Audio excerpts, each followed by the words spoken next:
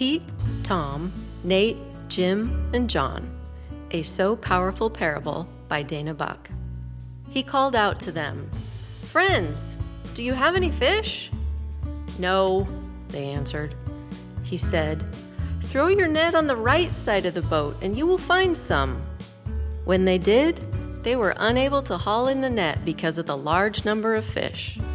John 21, verse 5 through 6. After the death of Jesus, the disciples returned to what they knew best, fishing in the Sea of Galilee.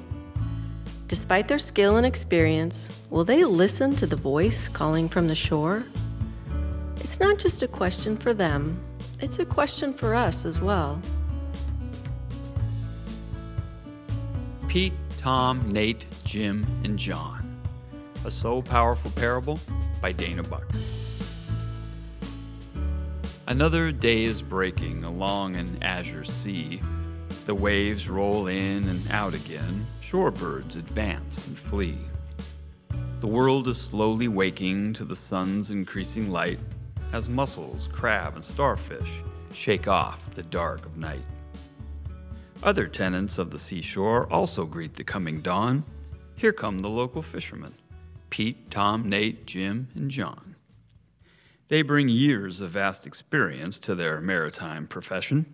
They're resuming past career paths after a time of job digression.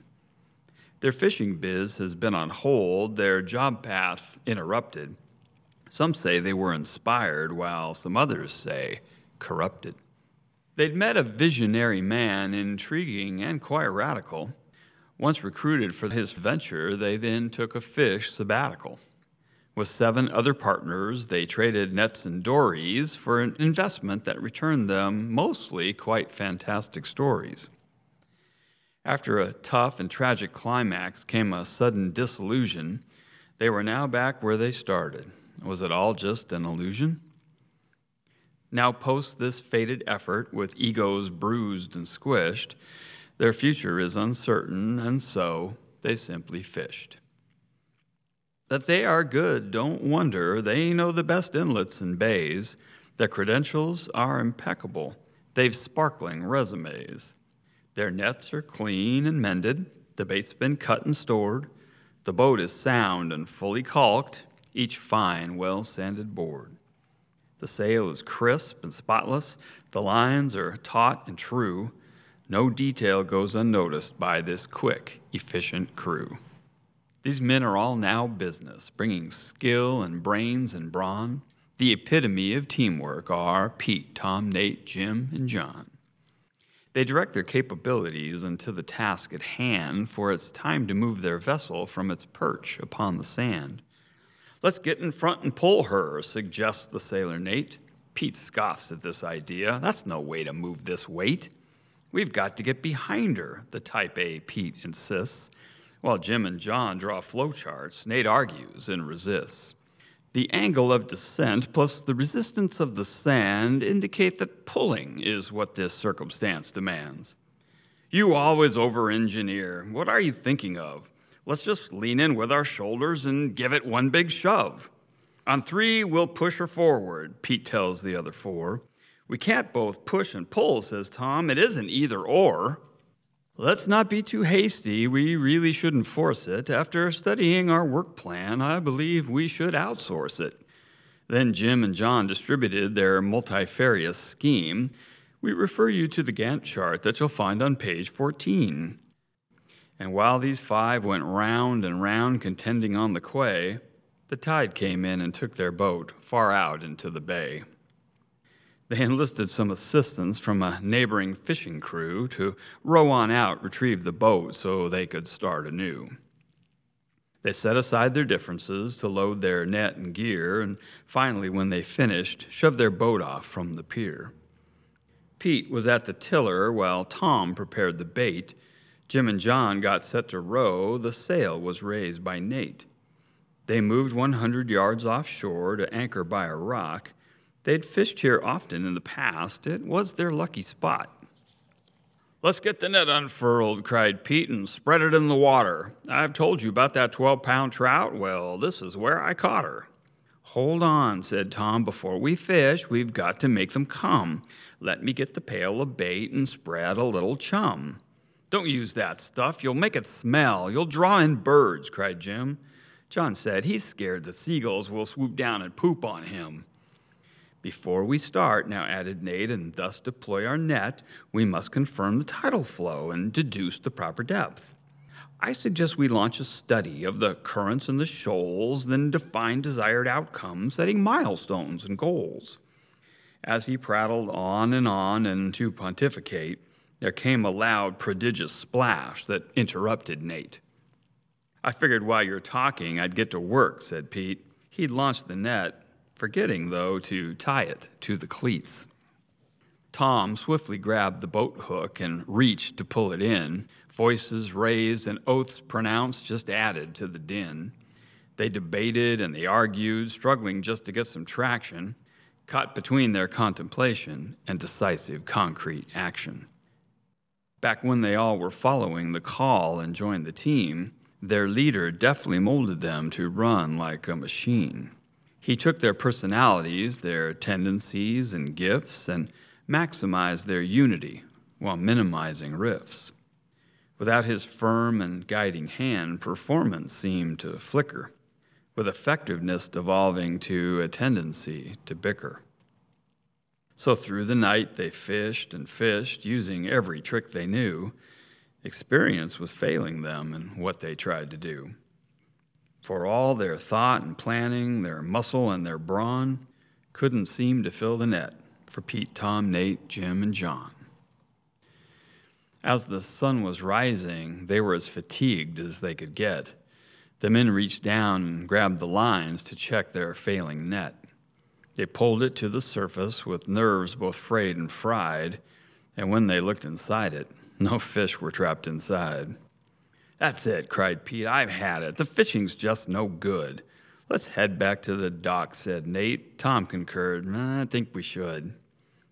As they prepped for their departure from the beach, a voice then cried. The words quick froze their actions. "Throw your net to the other side." "What's that?" inquired Jim and John. "Redeploy the net? Why would that affect the outcome when all night it has been set? Who's making this suggestion from beyond the morning tide?" Then once again the voice rings clear. "Throw your net to the other side." "I see no sense or logic from that voice upon the beach." Both Tom and Nate commented on that cross-the-water speech.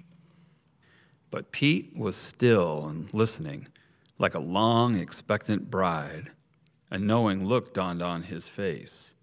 "Throw your net to the other side." "Roll up the net and move it port," Pete said. He was intense. "Don't worry that it seems inane, that it doesn't make good sense. There's a time to be strategic and a time to play it safe, but sometimes you set those things aside and act upon your faith. Let's drop the net as we've been told." His words were calm and sure. "Let's trust the voice across the waves and see what may occur." So the net slipped from their fingers to descend into the blue. They listened for the calling voice, for it seemed 'twas one they knew. And as they paused to listen, just as quiet as a church, then Pete exclaimed, "I've got it!" And the boat gave one big lurch. Their craft was pulled sharp downward to the side where hung the net. They fought to keep their balance and not fall into the wet. "Grab and pull," they hollered, so they heaved and heaved again. As the load then broke the surface, they saw scales and tails and fins. The net was near to breaking, was full of fish galore, with salmon, perch, and pike and cod, sardines and albacore. There were mackerel and flounder, angelfish, sea bass, and tuna, mahi-mahi, anchovies, octopus, barracuda, tilapia and sturgeon, barramundi, squid, and prawns. 'Twas the greatest catch in history for Pete, Tom, Nate, Jim, and John. As the men wrestled their harvest, they saw Pete look toward the shore. He had a smile upon his face. He wasn't focused on the chore, for he had recognized the one who called them from the land. The rope that he was holding, he secured in Tom's strong hands. I'll see you on the shoreline, he told Nate, John, and Jim. Then he leapt over the side and with a laugh began to swim. Make no mistake, these disciples were good fishermen.